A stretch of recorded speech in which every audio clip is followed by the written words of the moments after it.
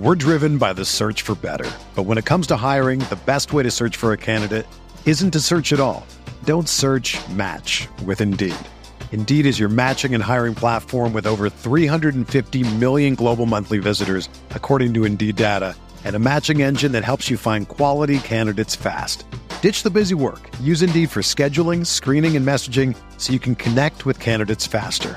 Leveraging over 140 million qualifications and preferences every day, Indeed's matching engine is constantly learning from your preferences, so the more you use Indeed, the better it gets. Join more than 3.5 million businesses worldwide that use Indeed to hire great talent fast. And listeners of this show will get a $75 sponsored job credit to get your jobs more visibility at Indeed.com/Blue Wire. Just go to Indeed.com/Blue Wire right now and support our show by saying that you heard about Indeed on this podcast. That's Indeed.com/Blue Wire. Terms and conditions apply. Need to hire? You need Indeed.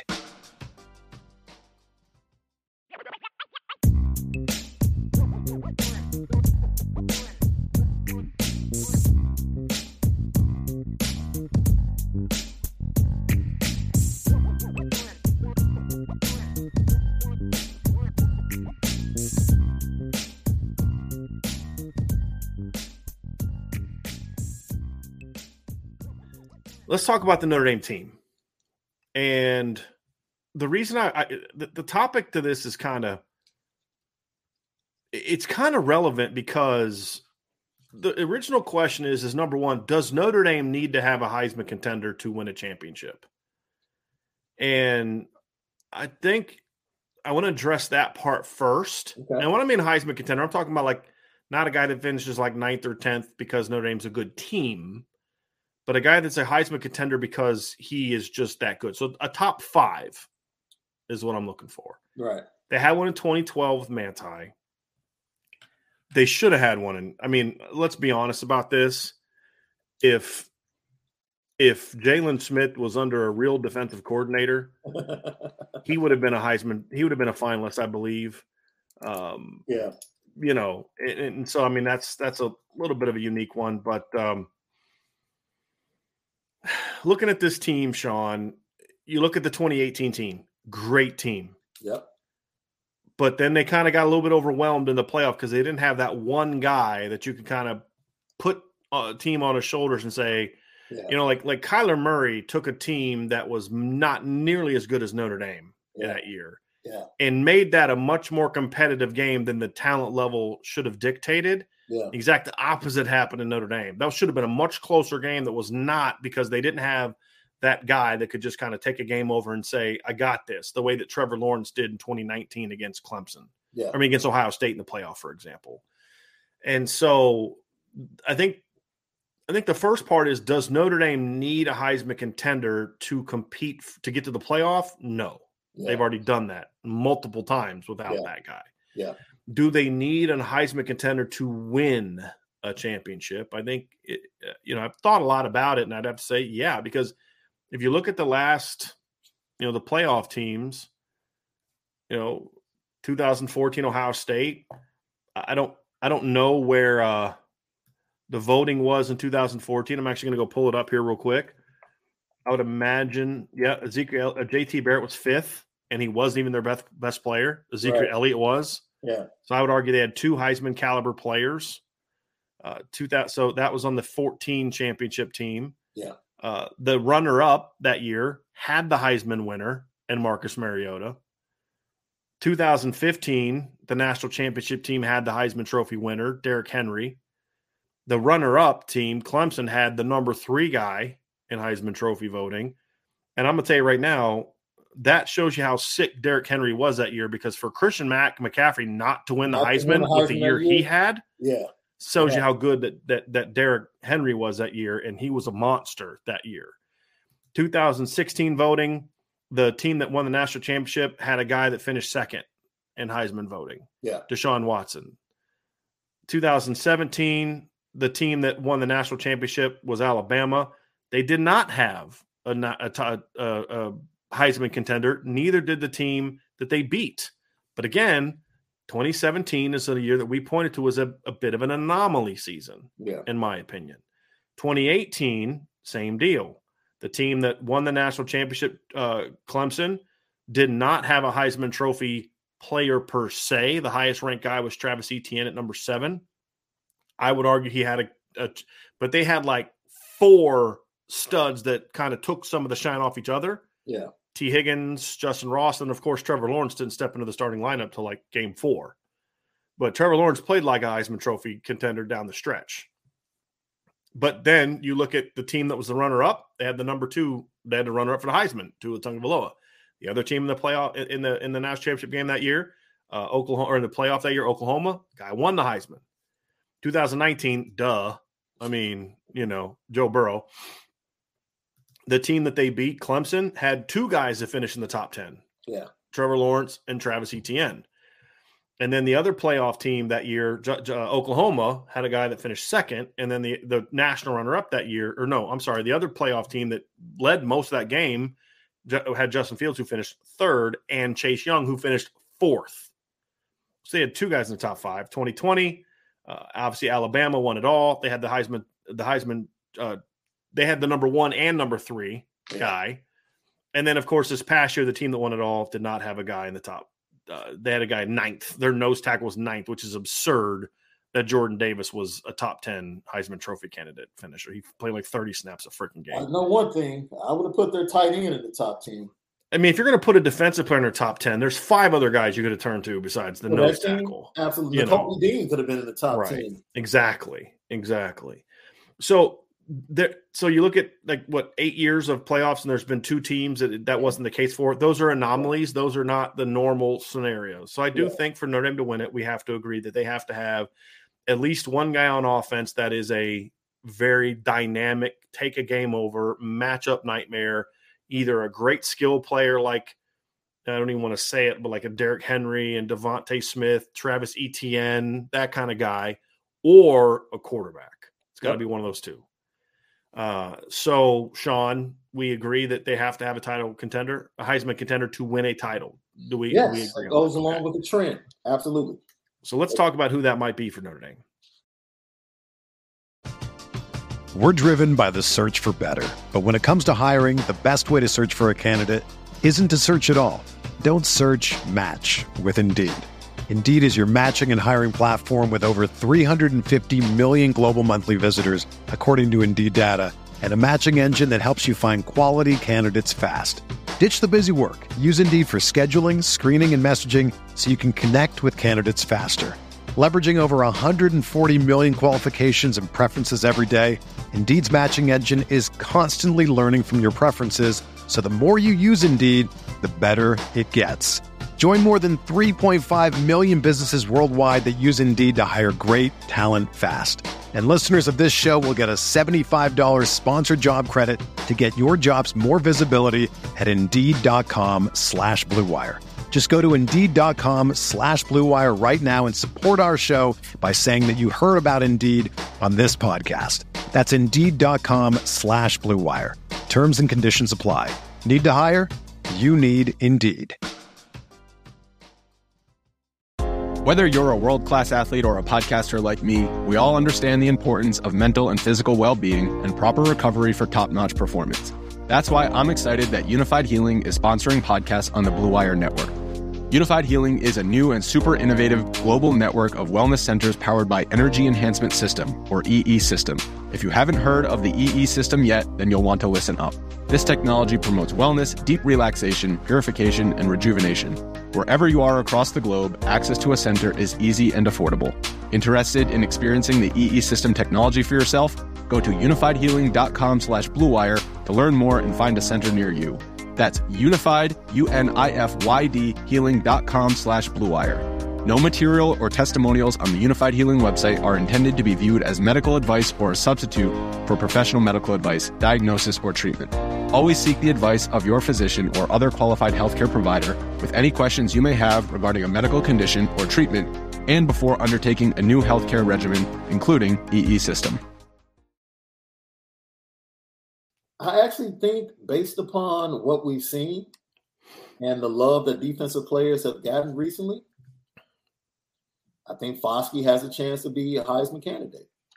I really do. Especially, remember we talked, and I'm not trying to rile you up, we talked about several games last year where teams were able, based upon knowing what Notre Dame would do with certain things or how they would shift with motion, they basically would take Foskey out of the play. Could, yeah. And they didn't have to worry about him rushing the passer, which for them was like, well, that's the best thing in the world. You mean all we have to worry about is Jason and Myron, pretty much? Cool. I think Notre Dame comes up with a way for Foskey to be more involved in the pass rush, more significantly. I think Riley Mills on the other side makes him a better player. I think they make each other better players. That's the key. He needs more help in the pass rush game. Absolutely. And Riley, Jason, and Marist can all provide that. Because if you watch the Stanford game, you'll hear all game about them raving about the number of sacks Notre Dame has. That wasn't because they could just set up with their front four and just go get the quarterback. And Notre Dame did a lot of blitzing last year to get to the quarterback, and it was successful, but certain teams, especially late in the year, found ways to take advantage of getting certain players in one-on-one situations out in space and being able to make plays. And we saw the lack of tackling at the end of the season defensively come into play for Notre Dame. Isaiah Foskey would be one. Specifically because he's already been an All-American at another school, Brandon Joseph could be another one. If he gets to 6, 7, 8 interceptions on a team that's playing for a college football playoff berth at the end of the season, he could be a sneaky pick for the Heisman. He could.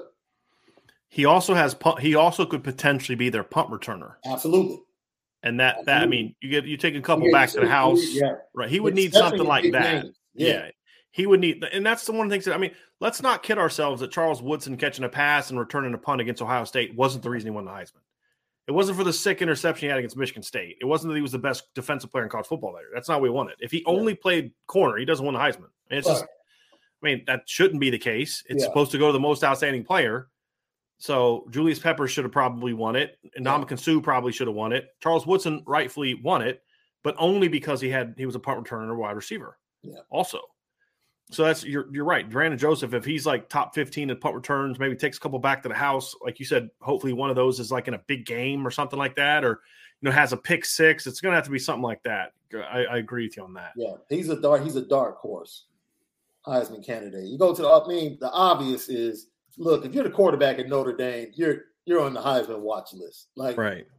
You just are. So if Tyler Buchner, he's not C.J. Stroud or Bryce Young, in my opinion. I don't think they're going to put the weight of the world on his shoulders like C.J. Stroud and Bryce Young will have in the passing game. But not from a stature standpoint or physical stature, but just from impact. If he can have a Cam Newton type impact with his legs and with his arm, and they go on a nice little run, I can see Tyler Buchner being in the top 5. Yeah, see, I was going to bring him up last, but we can go there now. Yeah, those are my 3. I was gonna go with another first. Okay, let me go with another first. Yeah, and this is going to seem crazy. I do think that there's a chance that Michael Mayer could pop into that conversation, and I know it's rare. And there's only been like 2 tight ends that have won the Heisman Trophy, and they were all back like before our parents were born, right?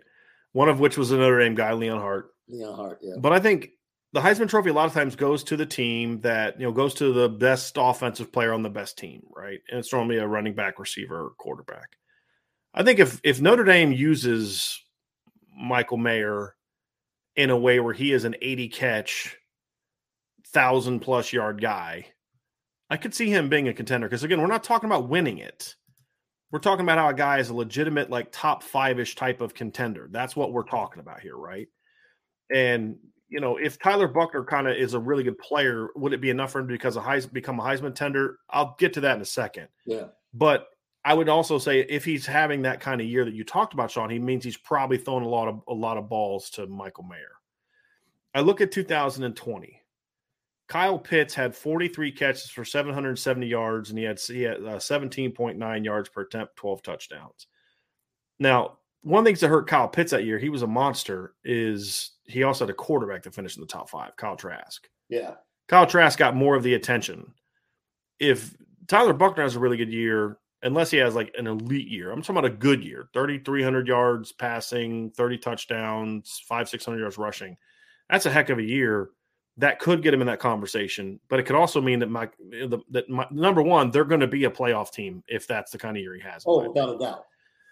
And I think that there's a chance that Michael Mayer, the way that they're going to use him, he could put up. I mean, would it shock you if Michael Mayer had like 80 catches for like 1,100 yards and 10 plus touchdowns? It wouldn't shock me. I mean, that's a lot. I'm not predicting it. So again, we're just talking a little bit not hyperbolically, but theoretically. I don't think we will want that. Right. Well, I would say we would like to see maybe 60, and then a Lorenzo have about 40. I would actually want to see that, and here's why I say that. I get where you're coming from, Sean, and I think we agree. But here's what I mean: if Lorenzo balls out, if Braden becomes a big play guy, then that means it's harder to stop Michael Mayer. Right. So if he catches 80 for 1,100 and 10 plus scores, it means he's getting a lot of matchups where he's able to make plays. Yeah. And that would be my thing. Because I felt like one of the things that hurt Tyler Eifert in 2012, because if you actually look at his production in 2011, when he was not an All-American, which is just still so many of the absurd things, because he didn't have the hype in 2011 that he had in 2012.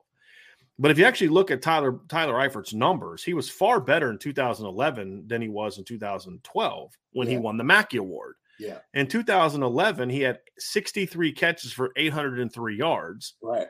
And the next year, he only had 50 catches for 685 yards. He had one fewer touchdown. What was the difference?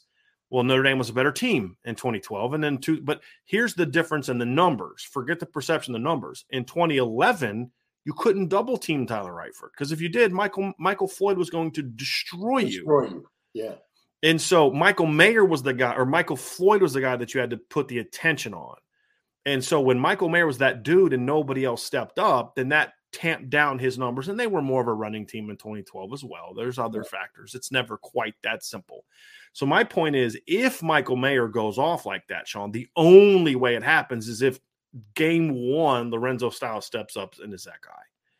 And also it means they're throwing a lot more than we anticipate too. Yeah.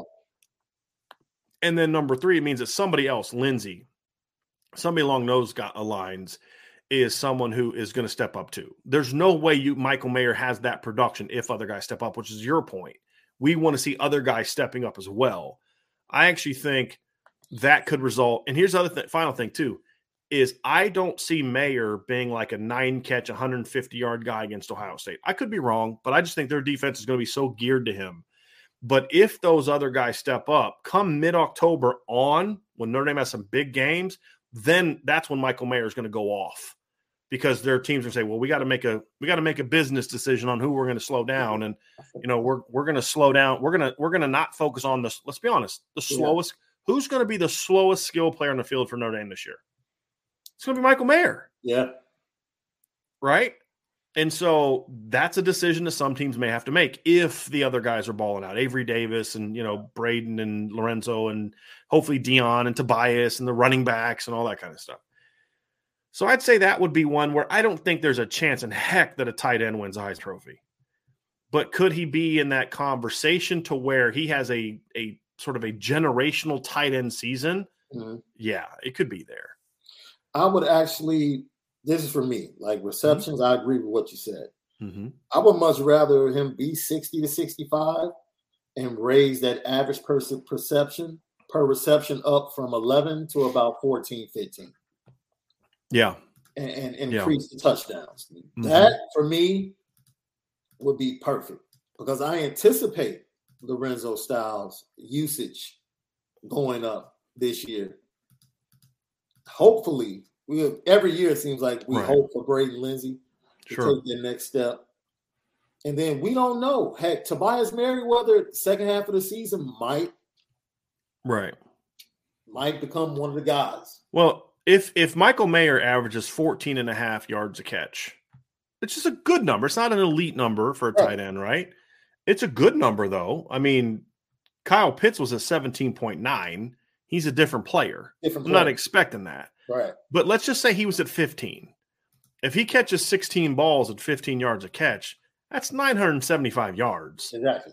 If he jumps it up to,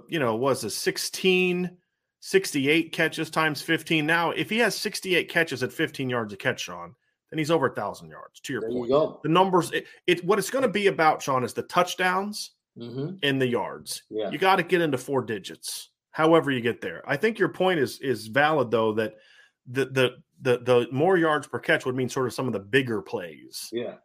That would be key. And that's a good, and I think that might even help him even more.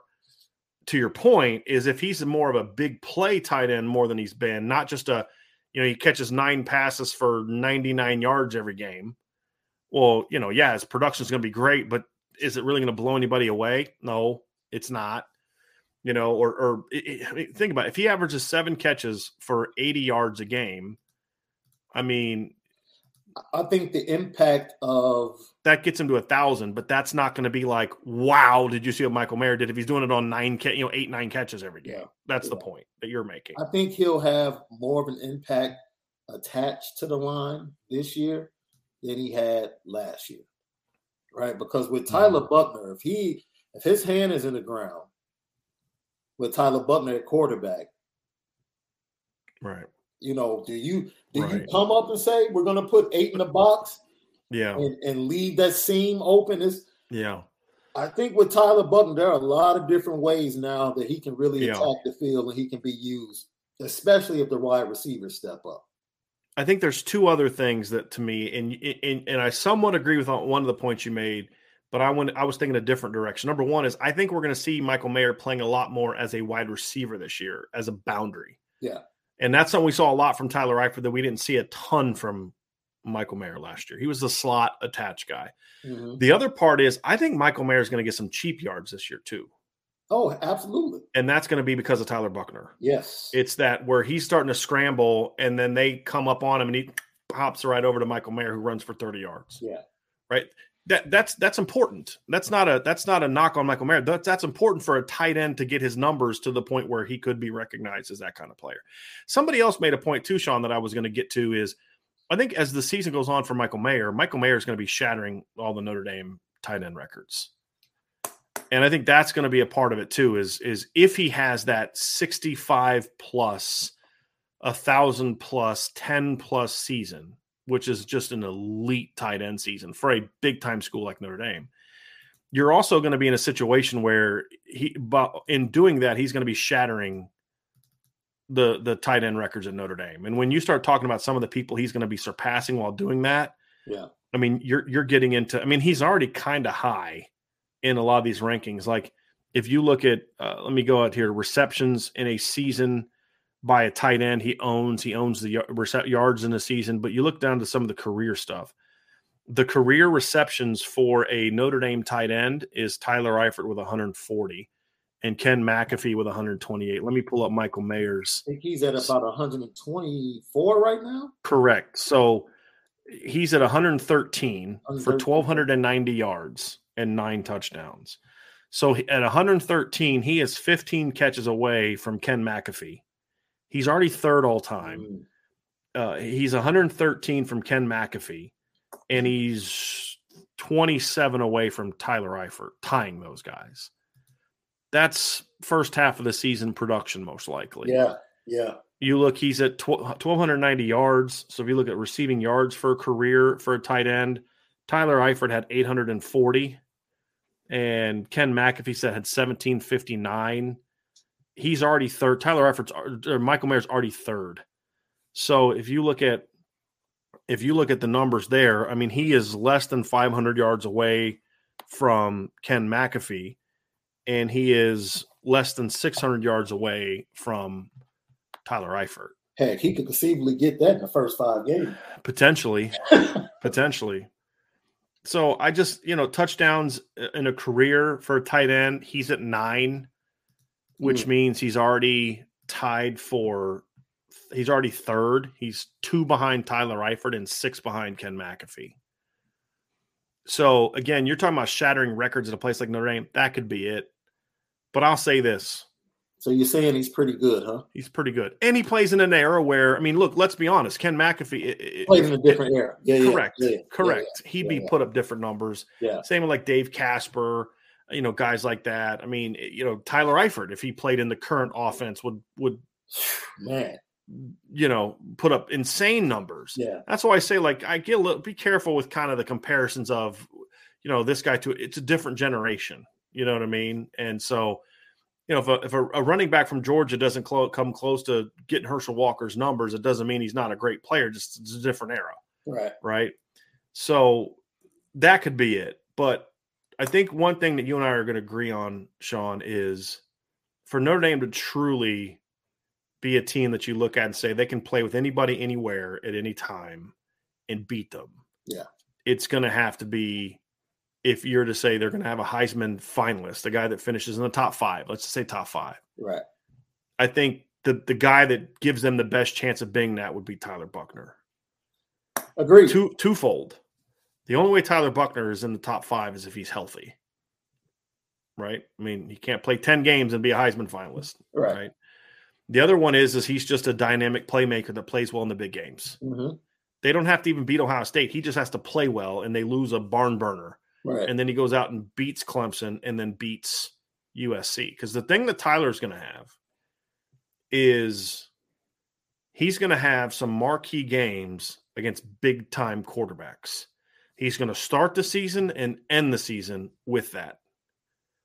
Show me a Heisman Trophy, show me a magazine or a list that talks about Heisman Trophy candidates that doesn't include C.J. Stroud and Caleb Williams. Show me one. And you won't find it. Yeah. They're just both on there. Who knows what happens with Clemson? Who knows about where Phil Dracovic is by that point in time in the year? There's a lot of things that could happen, but you're going to have him looking at those guys and being like, okay, this guy has a chance to because that's it, Sean. It's the marquee games, right? You got to have the marquee games. You either have to have insane numbers or you have to play well in the marquee games. And I think that was the thing, like for Joe Burrow, as good as he was, in 2019, he had some big moments and some big games and really came through in the clutch. Like, even the Texas game earlier in the year, Texas gave LSU everything they could handle, but Joe just made some sick plays in the second half of the game. Yeah. You look at what he did to Alabama. He went to Alabama, went 31 of 39 for 393 yards and 3 touchdowns.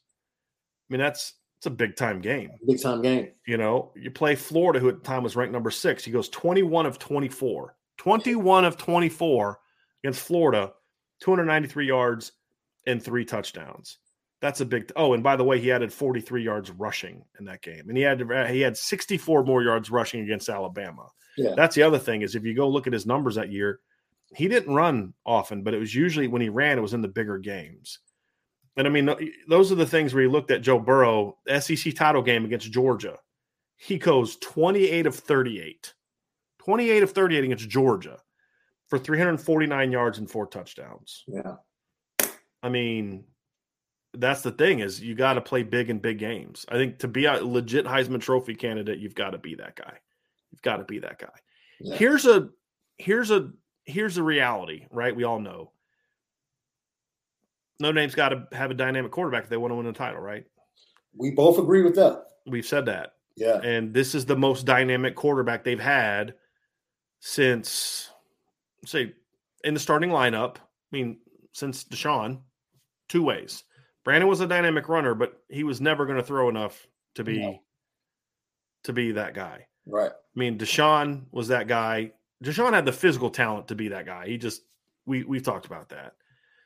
But this is their most dynamic dual threat player because even Deshaun, I would say that Tyler can be every bit the runner Malik was, but he's a little bit more natural pocket passer than Malik was. he is a more dynamic runner than even what Deshaun was, significantly more than what Deshaun was. And I think he's got a little bit more of a better feel than what Deshaun had, although Deshaun was a pretty natural passer. Yeah. And then, Everett just never had anywhere close to the production that was going to be there. So, I think that the ability's there. And I think that's the final piece for me as far as Heisman talk is, of all the quarterbacks that people are talking about being Heisman contenders, most of them are just pocket passers. Yeah.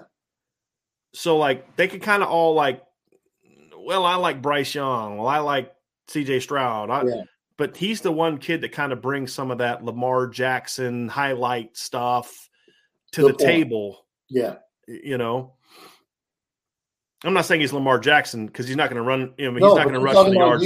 Being able to use his feet to impact the game as well as using his arm. Right. The dual threat aspects of it. Because when those guys come along, Deshaun Watson was runner-up for the Heisman Trophy in a year where he threw 17 flipping interceptions. You know what I mean? And who beat him that year? It was Lamar. That's so funny. That year, I believe they lost at home to Pitt? Pitt. I think he threw almost 80 passes in that game. It was something ridiculous. Yeah. They literally put the game on his back. Mm-hmm. And he had crazy numbers, but he turned the ball over 3 times in 78, 80 passes. Mm-hmm. It's come on, man. He went 52 of 70. 52 of 70.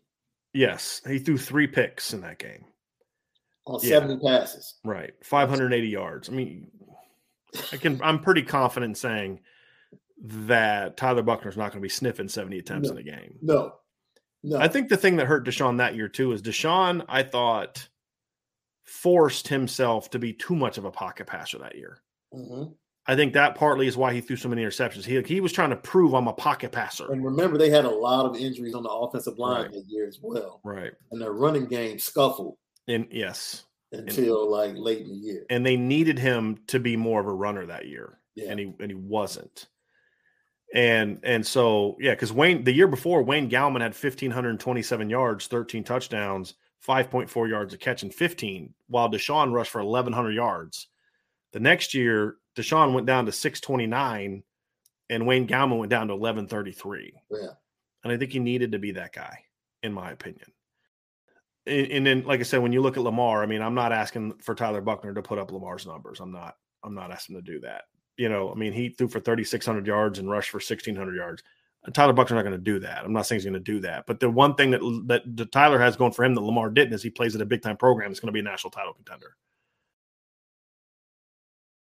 When you need mealtime inspiration, it's worth shopping Kroger, where you'll find over 30,000 mouth-watering choices that excite your inner foodie. And no matter what tasty choice you make, you'll enjoy our everyday low prices, plus extra ways to save, like digital coupons worth over $600 each week. You can also save up to $1 off per gallon at the pump with fuel points. More savings and more inspiring flavors make shopping Kroger worth it every time. Kroger, fresh for everyone. Fuel restrictions apply.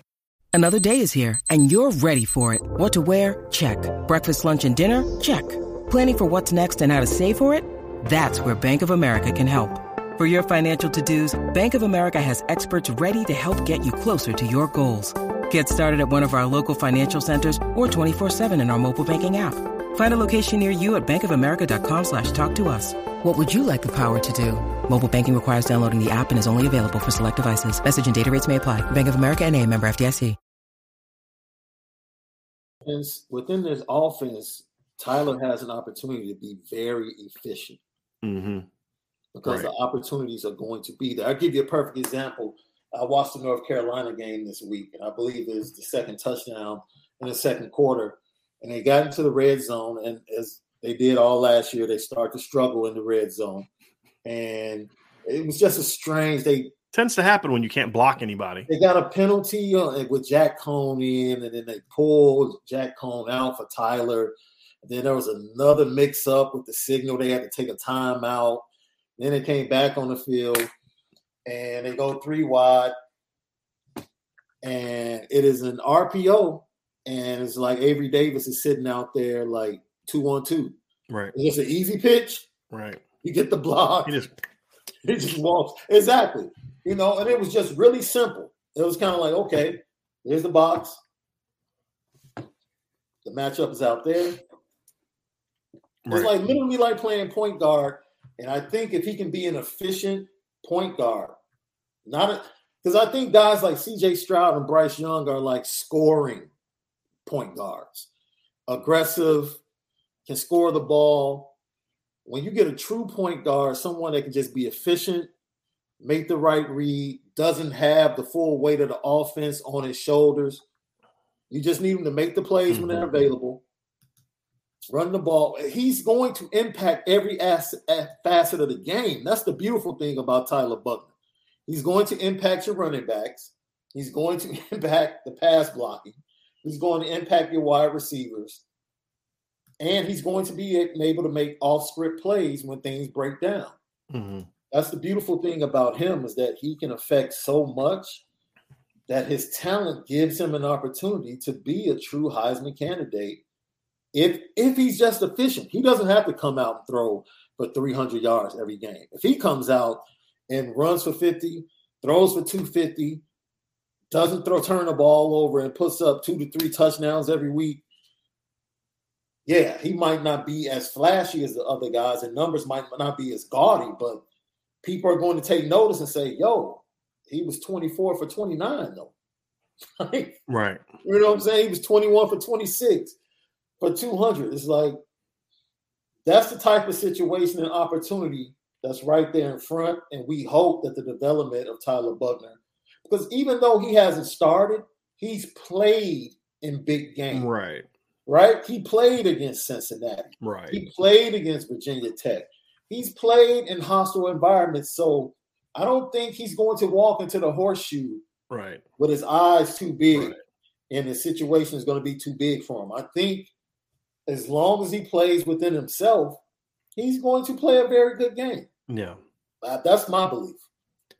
I think for me, Sean, if he can be that type of player as a passer, because like I was trying to kind of follow along, like, okay, like when I think of C.J. Stroud, I actually think of him as a point guard quarterback because he doesn't run. But I get what you're saying. Then when you said the part about put the offense on your shoulders, like, okay, now I get that, right? Like, okay, I understand. Yeah. Because when I think of Tyler, I do think of him as like a Derrick Rose type of point guard, right? Like just that explosive athlete, you know, maybe not the best shooter in the world, or, you know, but just explosive athletically and all that. But I think that the interesting thing that I was thought of as you were talking is Tyler Buchner is kind of like two quarterbacks built into one. Mm-hmm. When you go back and watch his junior film, he's like, there's the Tyler Buchner that can sit in the pocket and throw beautiful deep balls, like just dropping over dudes and hit seam routes and read throws. Then there's a Tyler Buchner that plays playground football. That really three quarterbacks. And then there's the Tyler Buchner that you can just run designed runs to. Yeah. Right. And I think if he can be that guy that you were talking about as a passer, that's how he becomes in this conversation. Yeah. Because the running part's going to be there. Absolutely. The scrambling around doing crazy stuff is going to be there. If he can then sit back and, like you said, you know, go 22 of 30 for 280 some yards or 275 yards, plus add another 60, 70 per game as a runner. Now, all of a sudden, you're talking about a guy with 300 plus passing yards, with 700-800 rush yards, with close to 40 touchdowns, that's making highlight reel plays every day, while all the other kids are sitting back playing the same brand of football. Sit back and throw it. Sit back and throw it. Sit back and throw it. And this kid, and that's why I think Johnny Manziel won the Heisman Trophy. Yeah. You know, I don't know if I would necessarily say that, you know, was Johnny Manziel in 2012 without question the best player in college football? Maybe. You know, maybe.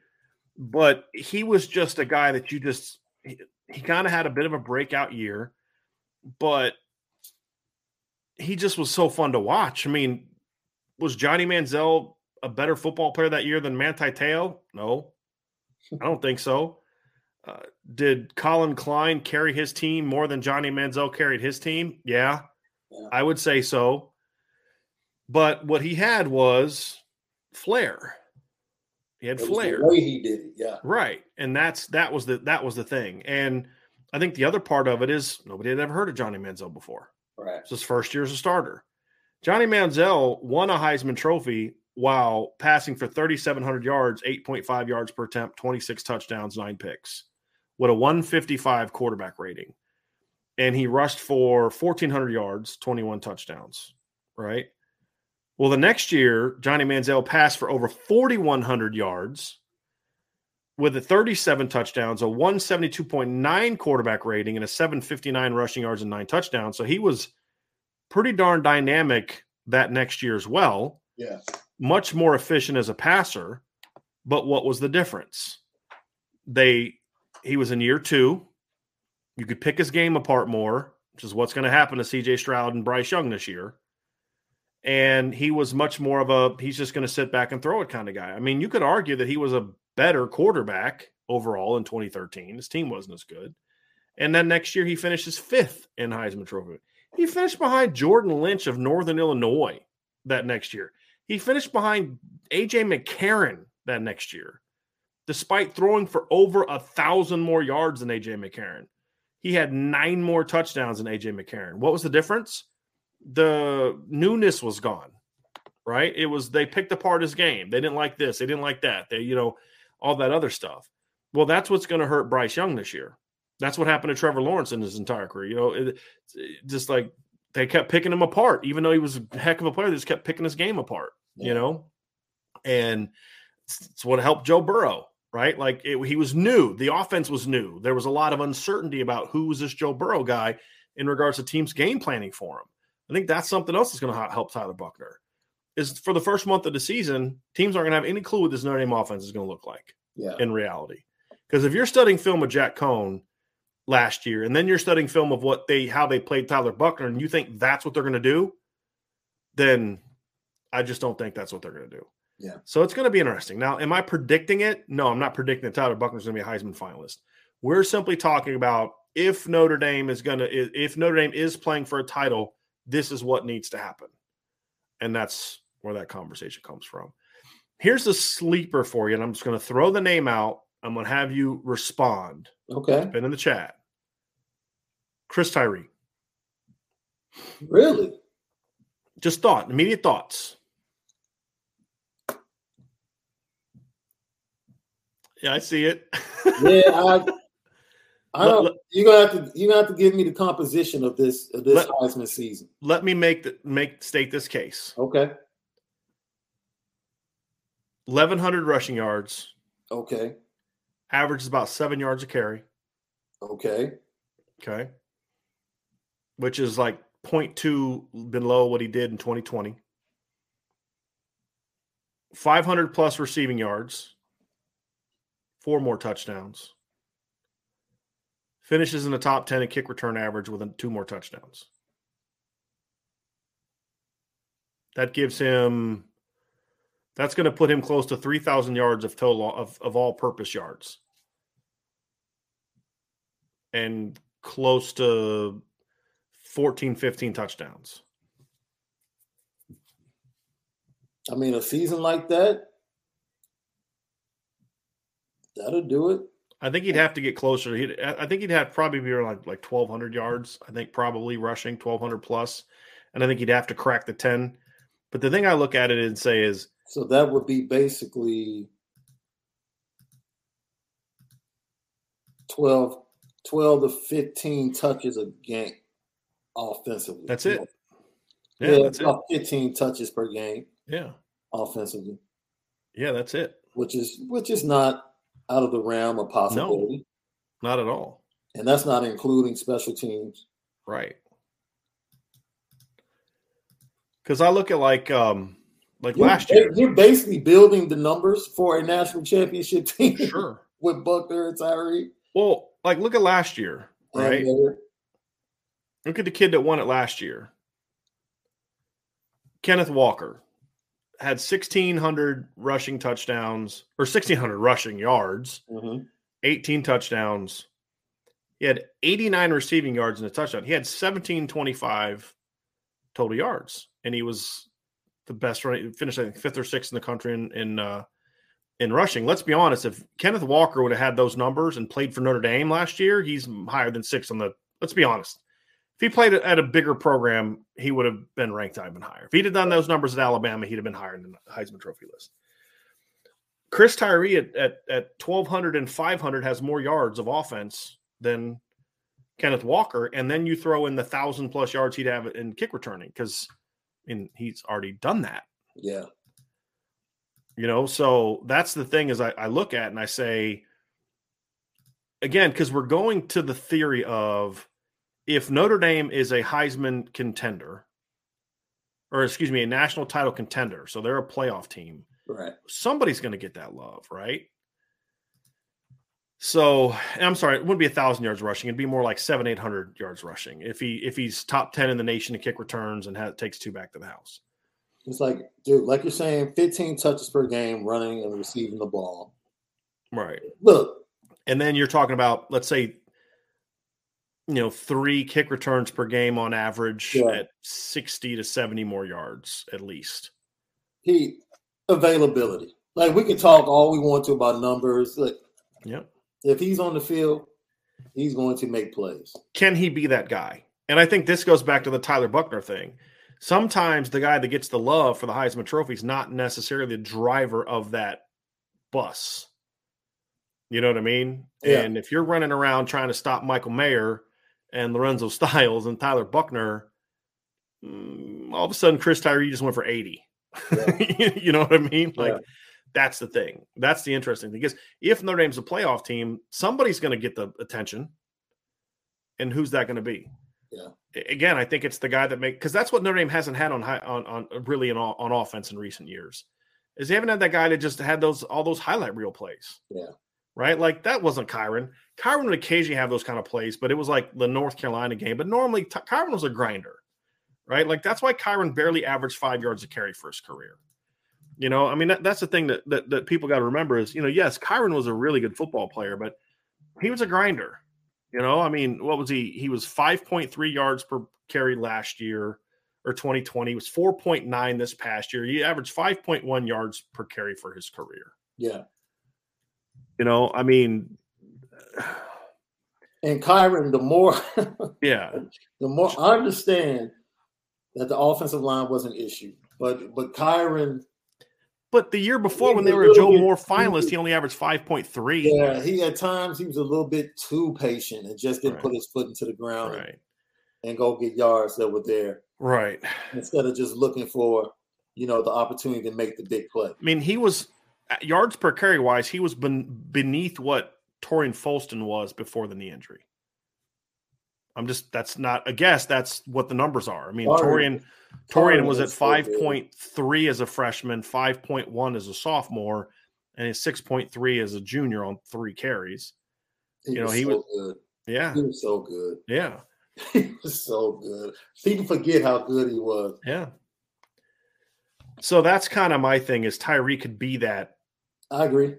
That numbers guy, especially the pass game with it. So it'll be interesting to see how that all hits those numbers. I agree. Yeah. Be interesting. Very, very interesting. And the other option is they all three play so good that they kind of cancel each other out. Because Notre Dame won't get the benefit of the doubt of having 2 top 5 guys like Alabama and 3 in the top 10, Ohio State and all that kind of. No, they won't get that. They won't get that. Because they don't have that same regional media thing that you get with some of those other schools. You know what I mean? Like, It's not like the Midwest media voters are going to rally around, Notre Dame for their Heisman candidacy. You know what I mean? I would venture to say that Kyle Hamilton was a top 5 Heisman candidate until Cincinnati. He had the 2 big plays in that first game. He had even though he wasn't playing great, I get what you're saying. He had the highlight plays. He was getting a lot of love. Yeah. I think he had that big 4th down stop against Purdue. Yeah. If he had come through with a big game against Cincinnati. Yeah. And he did not play well at all. And he didn't get hurt. Cincinnati. No. He was bad. No. So that's the funny thing though, Sean, with all this is because you're making a case that I agree with, but he wasn't nearly as good of a player in 2021 as he was in 2020. No. But he made the flashy plays. Mm-hmm. And let's be honest, that's what a lot of voters go with. They're going to go with what they see, right? They're going to go with numbers. Yeah. And that's what they do. They don't break film down, sadly, but that's just the reality of it. So, heck, I can't lie. I still marvel at the 2 interceptions against Florida State. Oh, they're unreal. But then there was 2 other just terrible plays he made that game that could have cost him. Yeah. And he didn't play very well against Toledo. But that's the thing that was so frustrating about Kyle last year, is because, man, when he was right and was playing within his system, boy, he can make some unreal plays. I mean, just unreal plays. The almost pick 6 against Purdue. We were just talking about that, yeah. Like, I mean, nobody else even gets their hand on that ball. No. Much less almost picks it off. No. And the quarterback felt like there's no way he gets out there. Yeah. And he almost takes it back the other way. So, yeah. Yeah.